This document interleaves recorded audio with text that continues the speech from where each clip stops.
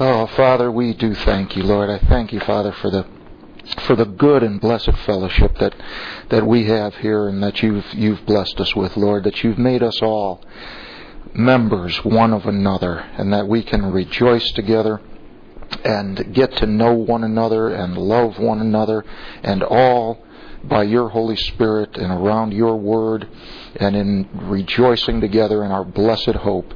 And Father, you've brought all of that to pass in our hearts and our lives, and we thank and praise you for it.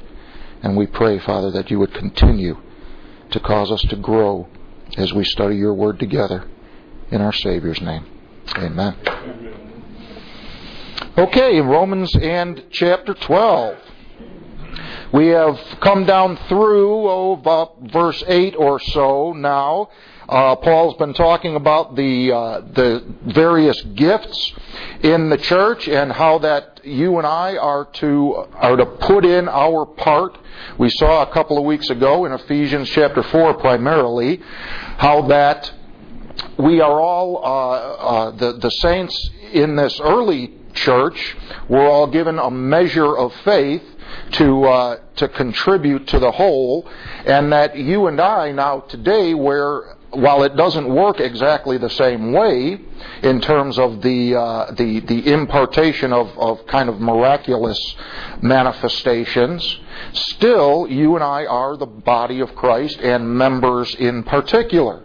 And it's true of a body, as Paul brings out in this passage here, that every member has its own office, its own part to play, and when every member puts in its part, the body benefits. And we've been talking about that. And last week we talked about ministry and about all of these things that Paul brings out here, ministry and exhortation and showing mercy and giving and so forth. And all of these things are things that we come together here to do. To exhort one another, to encourage one another, to give to one another, to give to the ministry, to put in our part, to contribute. And we saw last week, or I said to you anyway, that the edification and the blessing and the profit that I receive is almost a side effect of what I'm doing here. And when I say me, I mean each of us individually. That when you come and to give, you receive. When you come to bless, you are blessed. When you come to minister, you are ministered to. And the edification and the blessing that each of us receives is an after effect of what we give. So when we come to church, we don't come to church to be edified. We come to church to edify. And in the process, we are edified. That's the design. That's the plan. Every member contributes, and then every member benefits. Okay. So now that those few verses leading up to verse 8 there are talking about just that, ministry, work in the church, things that we do in the context of the church generally when we get together for services and so forth. Now, Paul is going to go on here beginning in verse 9, and he's going to start talking more about our conduct toward one another. He's been talking about our service. Now he's going to start talking about our relationships. And he starts out in verse 9. He says, "Let love be without dissimulation. Abhor that which is evil. Cleave to that which is good." Now, let love be without dissimulation. Now, if we're going to let love be without dissimulation, we should probably know what some of these words mean, like love and dissimulation. So let's talk about these things. Now we'll see as we go on down through this passage what love is. And you and I, we've talked many times before that, like so many things in the Bible, love is not what it's commonly understood to be. What God means when He says love is one thing. What the world means is oftentimes something else. And that's true of a lot of different things.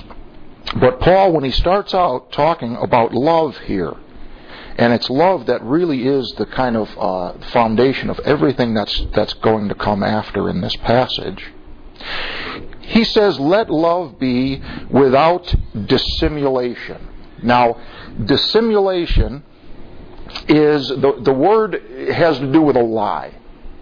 It has to do with deceit, with deception. There is, when we talk about a lie, you and I know that there are two different ways to tell a lie. There are two different ways to be dishonest. You can put forth something that isn't true. That's one way to tell a lie. You can speak an untruth, and we say you've told a lie. But the other way to tell a lie, to be dishonest, is not to put forth something that's not true, but rather to conceal something that is true. We call one a lie of commission and the other a lie of omission. That's why if you go into court and you are going to take the witness stand and testify in court, you raise your hand and you swear to tell the truth, the whole truth, and nothing but the truth, right? Because we understand that if you just say, tell the truth, well, all that means is, as long as what I speak is true, I can hide over here whatever I want to hide. So we understand that there are more ways than one to tell a lie. So we break it out like that, and we say you need to tell the truth, you need to tell the whole truth, and you need to tell nothing but the truth. So help you God. So dissimulation has to do with that second part. It has to do with covering, hiding something. When Paul says, let love be without dissimulation, when you're talking about lying and being dishonest, those two parts are simulation and dissimulation. You know what simulation is? I remember way back when I was in high school, I took driver's ed. Everybody ever take driver's ed and take driving school? Driver's ed was great because we were all young, kids, and what driver's ed meant was that you were going to be able to get in and drive a car. So it was a great thing. We all looked forward to it, and much to our great disappointment, when we got to driver's ed, we found out that they didn't put you behind the wheel of an automobile on the first day. They didn't just, here's the keys to the car, go ahead and get in and turn you loose. That's not how that worked. Before you got into an actual car, you had to spend several class hours in a simulator. Right? We know what a simulator is. I'm remembering back, I'm thinking to myself about this, and I'm remembering back 30 some odd years ago. And I hope the technology today is better than it was back then. Because back then, it was so weak. We came out of those simulators going, boy, was that lame. It was just awful. You go in there, it was a trailer, and it was like a bus. They had 2 rows of seats. And you go in and you sit in your seat, and it's got a steering wheel, right? And it's got pedals, got a gas pedal and a brake pedal and a gear shift. And then there was a big movie screen up in the front, and they would project. Somebody had taken a film of them driving their car, shooting the camera out the front windshield, and so you're driving along in your little lame, steering wheel and seat and pressing on. Of course, what you did in your seat didn't have any effect on what was happening up on the screen, so we're all doing this and trying to wipe the car out, and of course it didn't do anything. It was a simulation. The idea there is that it was pretending to be something it wasn't. It was supposed to give you the impression, the idea that you were driving a car. That's a simulator. You're not really driving a car, but it's designed to make you think that you are or feel that you are. That's a simulation. Putting forth something that isn't really what it purports to be. Dissimulation is the other side of that. Come with me to get 2 Samuel chapter 20. So you can tell a lie in two different ways. You can say something that's not true, or you can hide something that is true. While you're turning to 2 Samuel, I'll bring to your remembrance, we read not too long ago, and as we're reading through the Bible, in Joshua, as Joshua came up against the town of Ai, the second time. First time he went up against Ai, they went up and got whooped. The second time, Joshua went up against Ai and he defeated it. And the way that he did that, if you recall, was he took and he split his army in two. And he took part of his army and he said, you go around behind the town and hide yourselves. Then he took the other part of his army out front and launched a frontal assault on that town. And the men of Ai saw them coming, and they gathered themselves together to battle against Joshua and against his armies. And they came out, and they clashed for a little bit. And that army that was in the front had instruction that when the battle starts, turn and run, flee. So they did that, they ran, and the men of Ai said, they're fleeing before us, just like they did last time. Let's pursue them. So all the men of Ai gathered together and went out the front gate, out after Joshua and his army. And when they got far enough away from the town, Joshua gave the signal, and that other part of the army that was in the back, that was hiding, got up, came in, and ambushed the city. Now what that was that front part of the army that came out in front was the simulation. That back part of the army that was hiding was the dissimulation. So you get the idea there. On the one hand, he's putting forward something that's deceptive, that is not what it appears to be. On the other hand, he's hiding something that is the real danger. Okay, 2 Samuel chapter 20. In 2 Samuel chapter 20 here, we have another military man, actually two other military men, Joab and Amasa. And let's just read two verses here. 2 Samuel chapter 20, verse 9.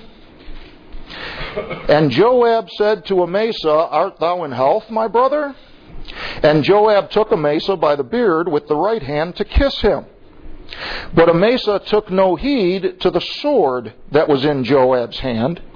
So he smote him therewith in the fifth rib, and shed out his balls to the ground, and struck him not again, and he died. Okay, now that is dissimulation. Okay, that is concealing something from someone to be deceptive, hiding what's actually there. And not only is that dissimulation, but when you read our passage in Romans chapter 12, when Paul says, let love be without dissimulation, think of that passage.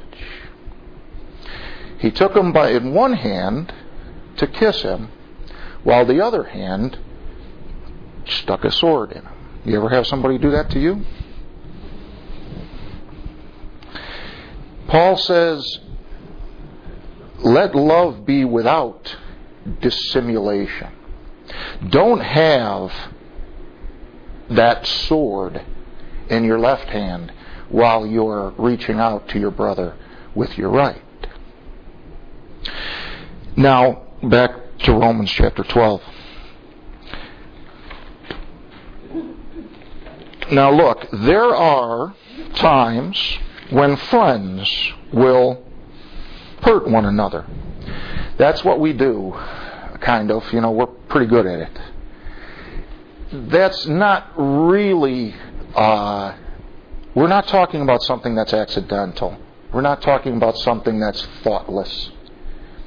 We're talking about malice. And we're talking about something that's purposeful. And we're talking about having ulterior motives.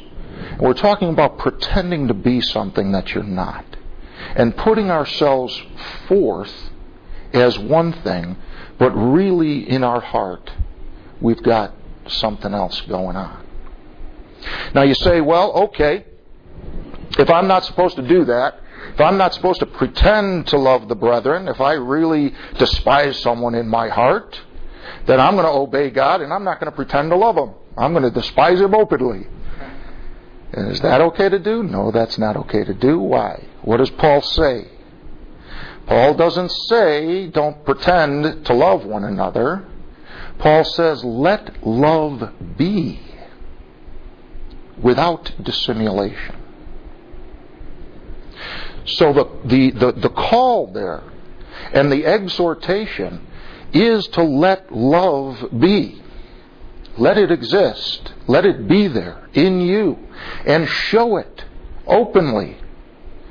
But don't let it be with an underlying ulterior mind. Now, you think about that. That's not easy. That's not an easy command to obey.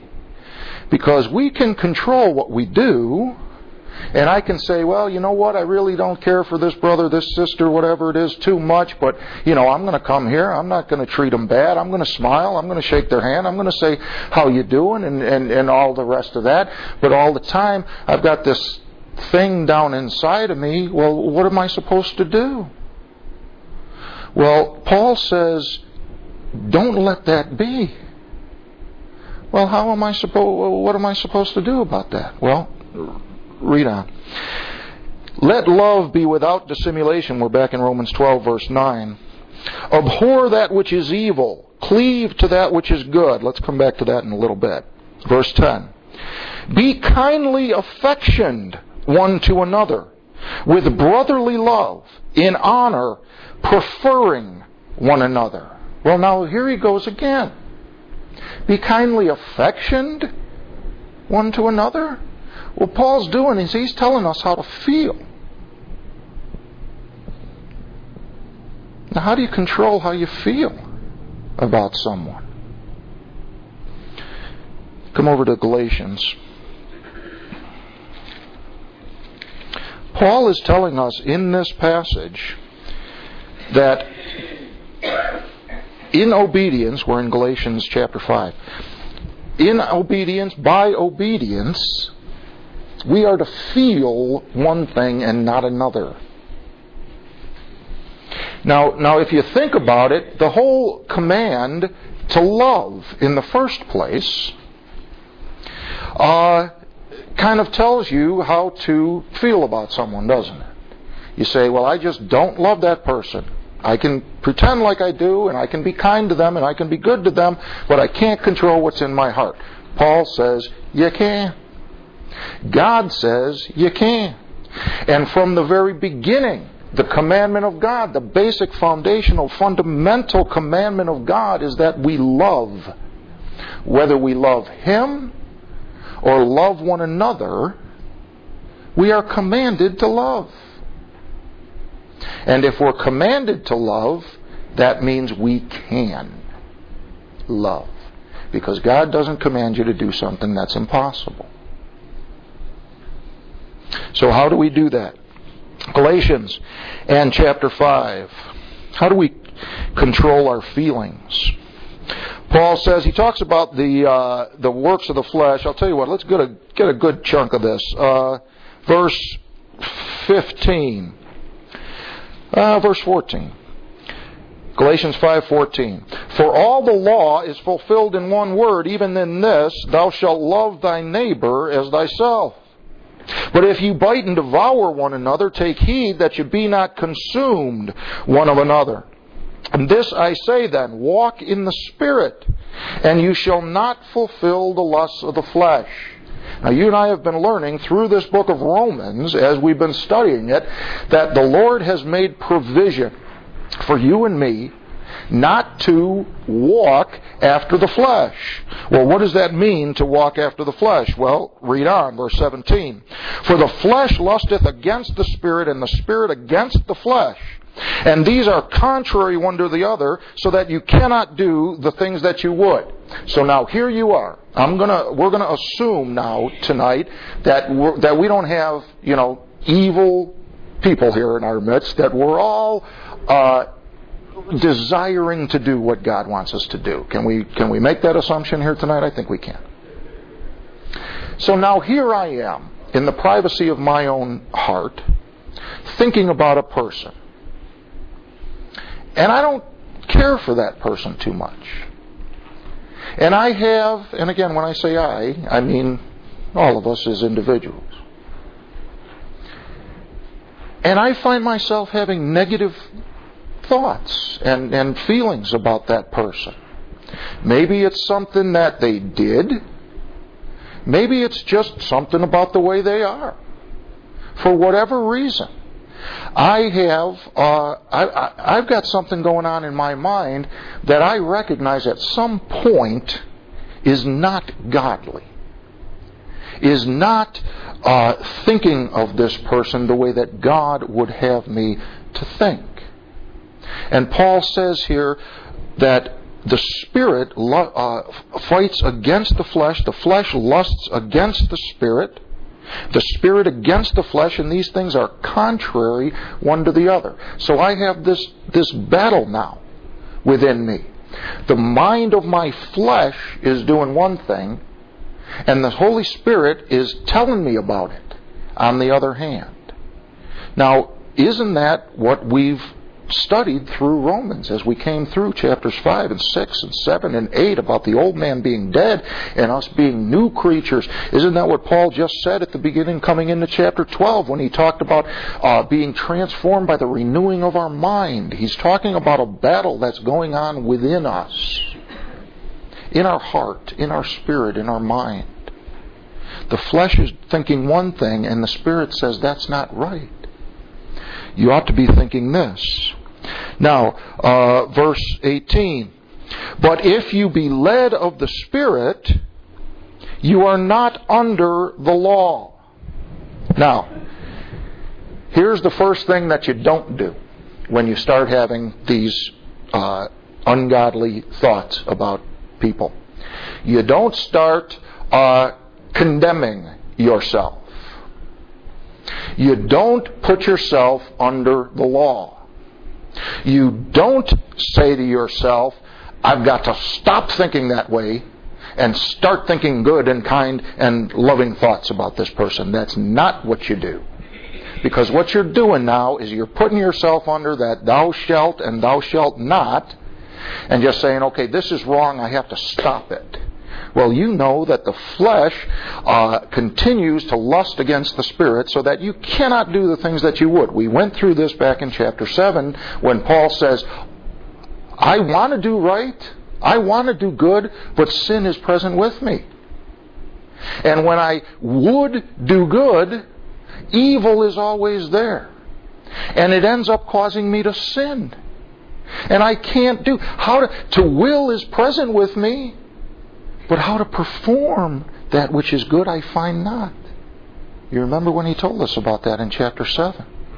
So that's not the way to do it. In chapter 7, he's talking about being dead to the law and not putting yourself under that focus on sin. See, because that's what you're doing. When you recognize something like that in yourself, and you say, I'm going to stop that, I got to stop that, I got to stop that, I got to stop that, what you're doing is you're focusing on the sin. And you're keeping it, and you're holding it, and you're embracing it, and you're not letting it go. That's what the law does. Thou shalt not do this, thou shalt not do this, thou shalt not do this. Look at the sin, look at the sin, look at the sin. Don't do that to yourself. You're not under the law. You're under grace. So if we don't look at the sin, what do we look at? If you be led of you cannot do the things that you would, but if you be led of the Spirit, you are not under the law. So there's a different way to handle this now. Now, the works of the flesh are manifest, which are these, verse 19. Adultery, fornication, uncleanness, lasciviousness, idolatry, witchcraft, hatred, variance, emulations, wrath, strife, seditions, heresies, envyings, murders, drunkenness, revellings, and such like. Of the which I tell you before, as I have told you in time past, that they which do such things shall not inherit the kingdom of God. That's your flesh. The kingdom of God is not about flesh and blood, and your flesh will not inherit the kingdom of God. But the fruit of the Spirit is love, joy, peace, long-suffering, gentleness, goodness, faith, meekness, temperance. Against such there is no law. So you have the flesh on the one hand who wants to go one way. And you have the Spirit on the other hand who wants to go the other way. Well, how do you do that?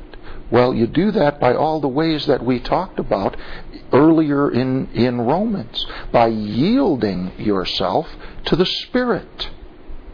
Listen, you don't get over sin in your heart by focusing on the sin in your heart.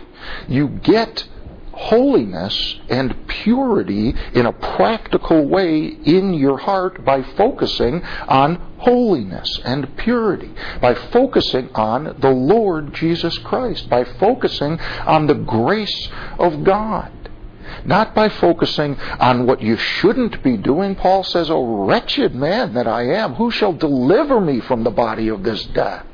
I thank God through my Lord Jesus Christ." See, put off the old man. Just put it off. Don't focus on it. Put it off. And walk after the Spirit. There is therefore now no condemnation to them which are in Christ Jesus, who walk not after the flesh, but after the Spirit. So if you find yourself minding the things of the flesh, what do? Condemn yourself? No, don't disobey the Apostle Paul that way. You turn and you thank God, and you bring His grace and His love and His joy and all of that fruit of the Spirit. You bring that to mind, and that will put off the other. Watch. Verse 24, when he talks about against such there is no law, and they that are Christ's have crucified the flesh with the affections and lusts. Well, isn't that what we're talking about? Be kindly affectioned one to another. Paul's telling us how to feel. But he's not just telling us how to feel. He's telling you how you can feel, have affection, the way that you ought to have affection, and not have the affections and lusts of the flesh. How is that? By crucifixion. Is that by me determining, by an act of my will, that I'm gonna stop this thing and I'm just gonna have good thoughts? You know that doesn't work as well as I do. It comes by understanding. Paul says when that sin comes up, it's present with me. He says, it is no longer I that do it, but sin that dwelleth in me. And he disassociates himself from that.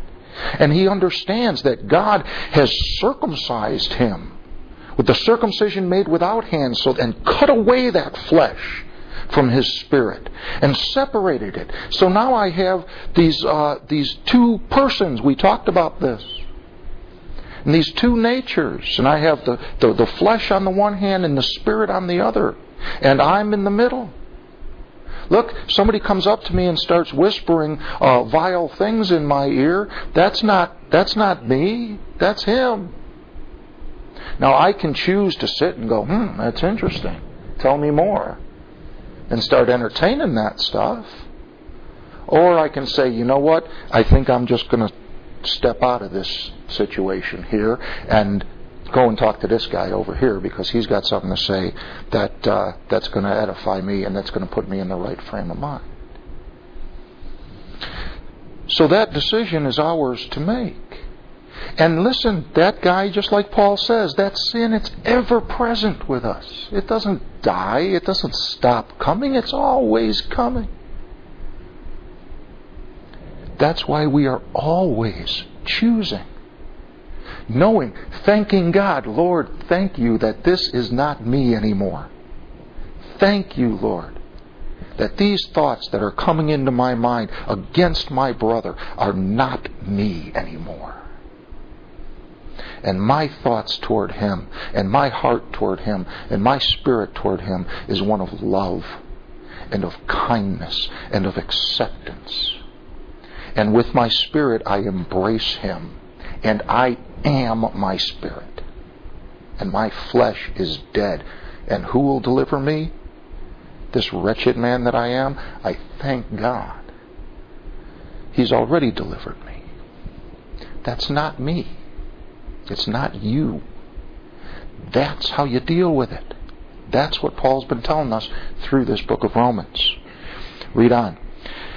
Again, verse 24. They that are Christ's have crucified the flesh with the affections and lusts.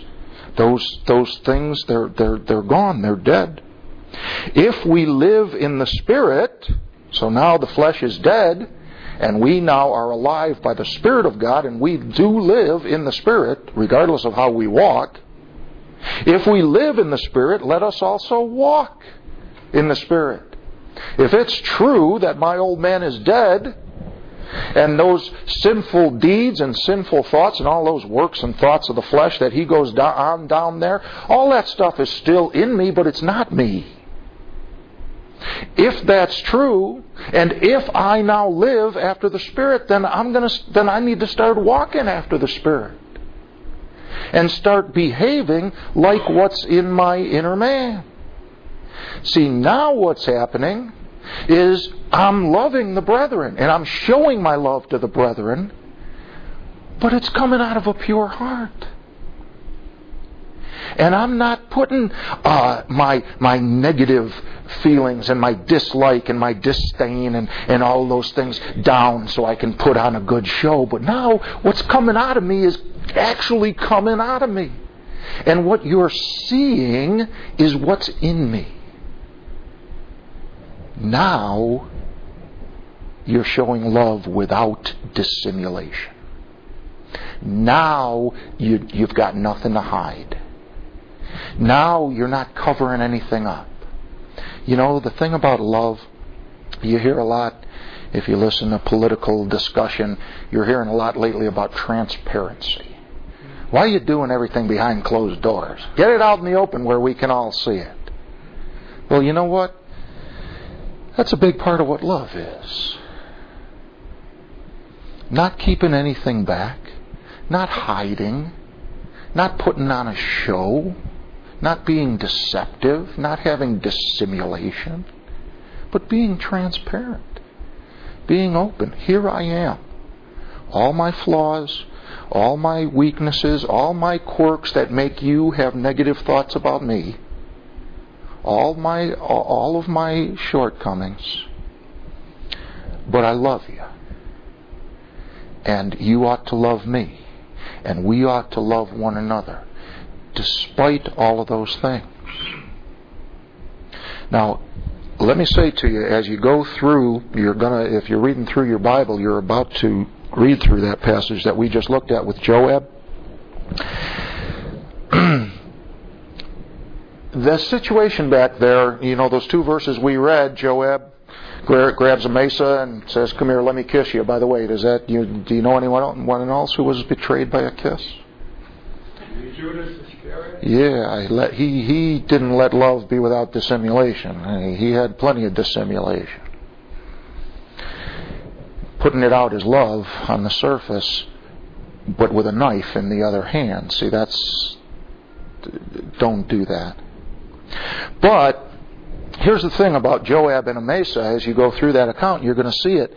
It's kind of hard to figure out who's the good guy and who's the bad guy in that situation.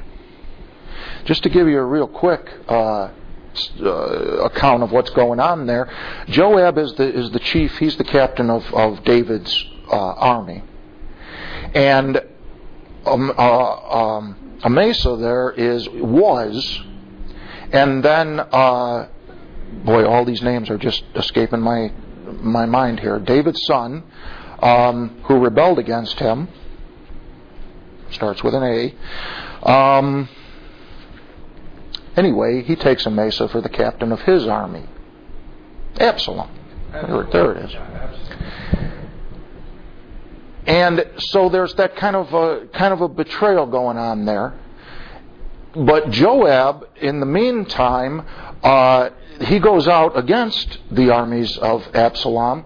And Absalom, you've probably read the account before, is riding his donkey, and he gets his head stuck in a tree, and the donkey goes on, and he's hanging there. It says between heaven and earth, hanging, by his head from a tree.